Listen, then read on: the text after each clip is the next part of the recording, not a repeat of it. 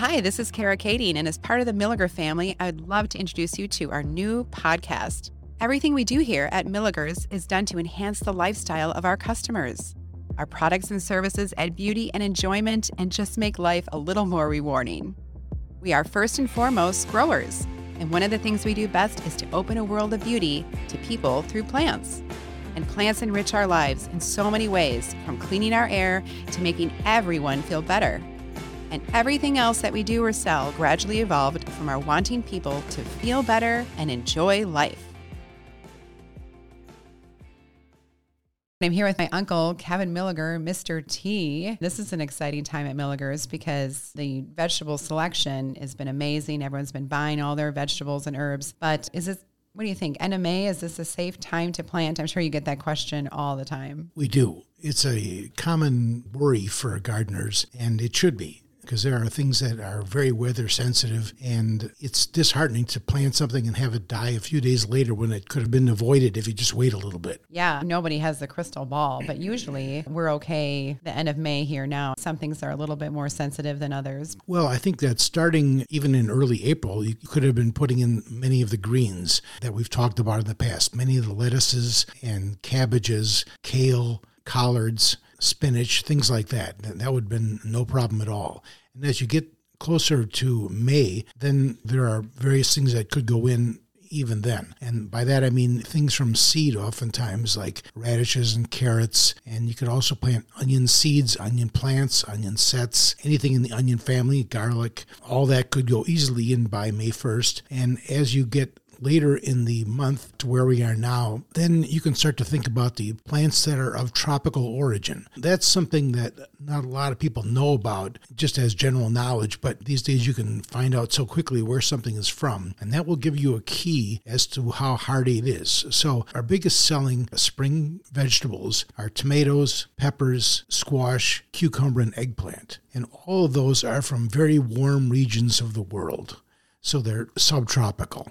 And so as subtropical, that means they're not tolerant at all of cold weather. Some are more susceptible than others, but they're all disliking cold weather. So we want to wait until the night temperature is reliably above 50 degrees. So that, obviously, you're going to have to keep track of the weather forecast so you know when that is. And so when you can see that the forecast for the next week or 10 days is all above 50 or so, then you can go ahead and plant. Now, if it dips down a little bit, that's not the end of the world. It's just going to possibly retard those plants a little bit, especially if it's real windy on that day. So then it's a double whammy, and that is a recipe for trouble. You may end up having to replant some things. Probably cucumber is the most sensitive in that situation, but the other plants don't like it either. Sometimes there's this big fear that we're going to run out of a certain variety of plants, or they want to make sure that they get their cucumbers early so that they're obviously getting their harvest a little bit earlier. Even the ground can be so cold in May. So is this something that maybe they could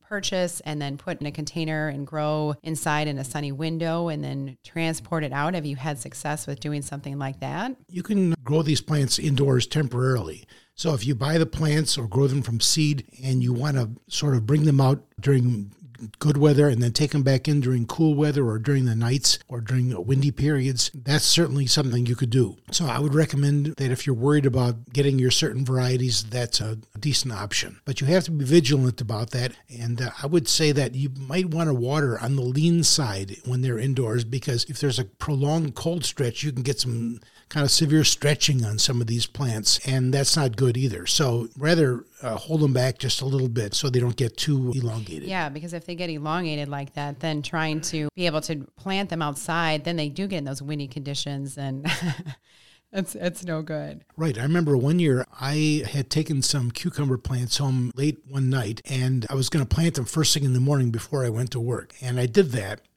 And it was in the 40s that day, and I guess I wasn't thinking. I was trying to be optimistic, I suppose, like most gardeners are. And it got real windy. I came home at the end of that day, and the plants had all turned white and completely withered. So the stems went from being a certain thickness, a nice firm stem, and they were all withered. They were like string at the end, like thread, really. And so everything was completely shot in a matter of hours. That's the lesson learned. So, you just Yeah. You have to avoid that situation. But we never give up. We just keep going at it and keep gardening. You've been an avid gardener for many, many years, and I love to hear your history. What are some of the earliest kind of memories that you have? I know at Grandma and Grandpa's house, they had a big plot where they were growing, and really actually before Milaeger's. Right. When I was little, in the late 50s, Milaeger's hadn't yet been started, and we lived in Caledonia, and next door we had a 1 acre piece of property that my mom and dad had a large garden in. It was basically an acre-sized garden. So that's a lot to take care of if you've ever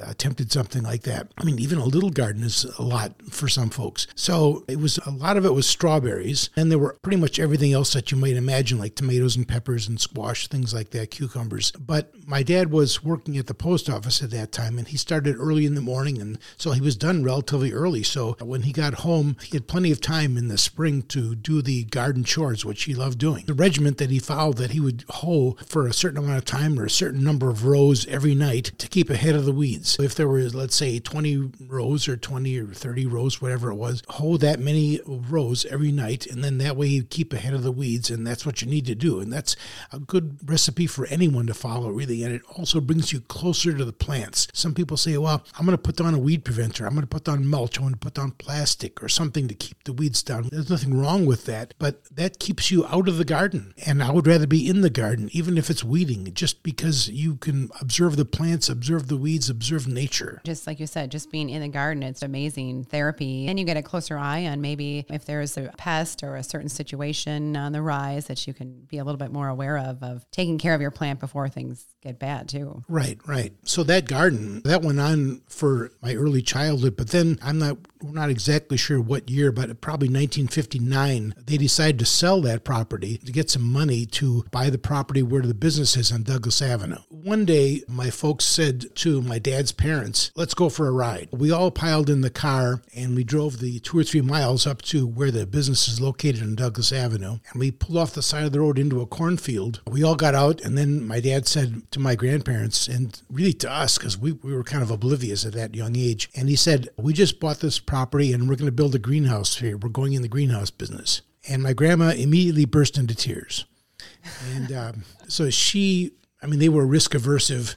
And so the idea of him having a good job with the government, with the post office, was ideal to them. Mm-hmm. And to take any money that they had made and risk it on something like this was foolhardy. And it did seem that way in a way, because shortly thereafter, my dad and mom went to a place in Milwaukee, the guy that was selling used greenhouses. I mean, there was a market for something like that back then. And so they arranged the deal, and he delivered. All of a sudden, there's this pile of old pipes that were painted all different colors, and then used glass from greenhouses. In those days, they didn't just tear something down. They saved everything and then rebuilt it in a new location, which was what was going to be happening here. So we had a used greenhouse. It was like roughly 30 by 90 or so. So my dad built that, and then we had to scrape I didn't really do much, but we scraped the pipes down, and they had to paint them all silver and make them look new. And then even the glass had to be cleaned because it had been covered with shading material, which is like whitewash. Mm-hmm. So that had to all come off. And, I was too young to really do much, but I was around the area and kind of getting in the way mostly. But anyway, that was the first greenhouse, and that's how it all started. I just think that's amazing. Such a bold move to go into. I mean, he just they both really had a passion for growing and a definite talent in that. But I know he explored several different, he was definitely an entrepreneur. So he was looking at different options, and I heard, history that he was thinking about even hotels and things like that. And yeah, he just wanted to do something, and he wasn't sure really what it was going to be. They liked growing stuff, so that was where they ended up. But they had considered the hotel business. They had considered the tile business, the laying of flooring material. They had done, and he had actually done that for a while with my uncle. But anyway, they ended up in this business, which is what we all love now. So yeah, it's a great testimony of just really following your passion, and despite your mom's tears. My grandma.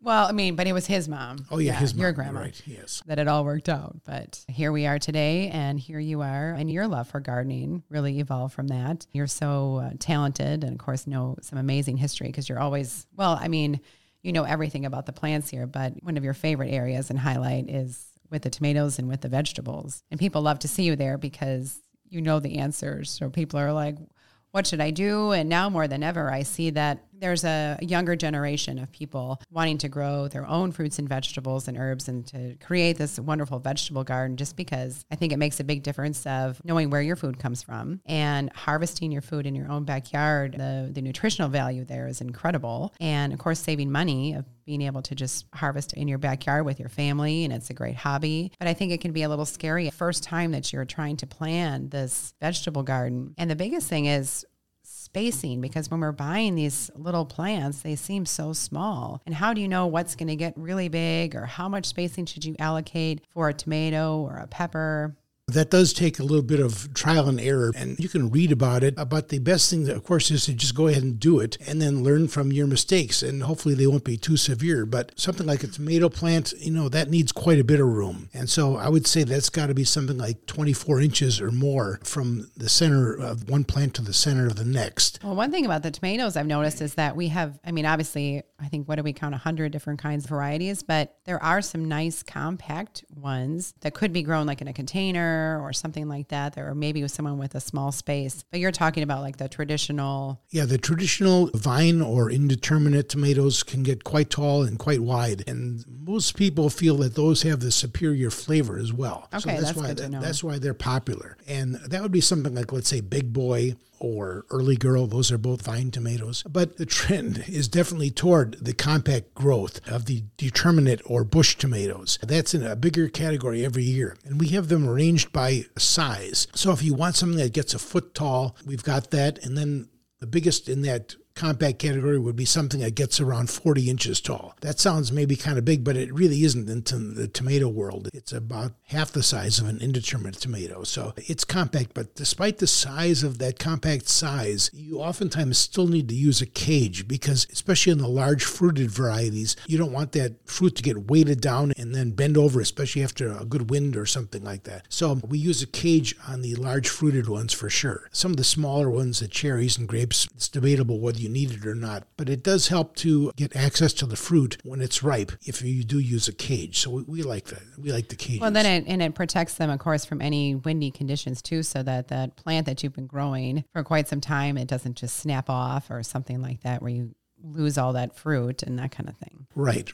Now, let's say something like peppers, they can be planted much closer together. You can probably even do them like a hand span apart. And that seems like too close, but they don't mind that at all. If you can get in, let's say in a given area, if you can put in 5 plants and you would have a harvest of a certain size. But if you put in, say, 25 plants in the same area, you'll get diminished output per plant, but overall you'll get many more fruit. So you can definitely increase production that way. And the plants help hold each other up too. So in that situation, you don't need staking because the plants lean on each other. I have a friend who does that, and he plants these wide rows of about 6 feet or so, and he goes on for 100 feet. And these tomatoes are only about 4 inches apart from each other. So he's got like over 1,000 plants in a given area. And he mixes all the varieties together and he just lets them grow. He's been doing that for many years and it does very well. That's incredible. So they can obviously do some research about the recommendations for the different spacing and things like that. But are there some vegetables that you recommend that is just a must-have for your garden? Obviously, everyone comes for peppers and tomatoes, but are there things that people just don't want to miss out that you think is relatively easy to grow, that maybe kids would enjoy in the garden, that people are going to be successful and happy with, that it makes it worth their time to grow in their garden? I think definitely you want to have at least one cherry or grape tomato, because those are things that appeal to kids. They seem sort of kid-sized and they're easy to pick, and you can get immediate gratification by just picking and popping it in your mouth. It's important, I think, to choose the varieties that are very sweet. And in general, cherry tomatoes have a higher sugar content than regular large tomatoes by quite a bit. They also have greater nutritional value. The smaller tomatoes, especially the red ones, are the highest nutritional value of any tomato. But anyway, they're sweet. And now the yellow ones are not as nutritious, but they're still quite nutritious, but they have a higher sugar content. So the kids like those even more. And they look great in a salad, just adding that additional color. They do. So just pick your favorite variety and have that available to the kids. Another great plant that I like a lot is the eggplant. And the eggplant, just as an ornamental plant, is fantastic. When you see them develop, usually purple or sometimes white, it just seems like a Dr. Seuss kind of a plant. Especially if you plant it in a container, it's up at eye level, and all of a sudden this strange things come into shape and form, and they're unusual shapes. Some of them are round, some are elongated, and some of them are the traditional sort of egg-shaped eggplant. So it's quite bizarre and quite fun. And, do you like eating eggplant? I eat it prepared in the Italian way, usually breaded and then cooked in some way, fried oftentimes. It's not one of my favorite things, but it was popular because for poor people especially, it was kind of like a meat substitute because it had a meaty texture. Yeah, that's true. And gives you some bulk, and especially during the Depression, it was very popular. So I think it's beautiful. I love to grow it ornamentally, but trying to eat it is a little bit of a challenge. Well, a lot of it refers to the bitterness, and a lot of the newer varieties, if you read their descriptions, you'll find out that they'll say not a bitter variety. And it's also critical to pick it at the right time. You leave it on too long, that's no good. So younger is better than too old.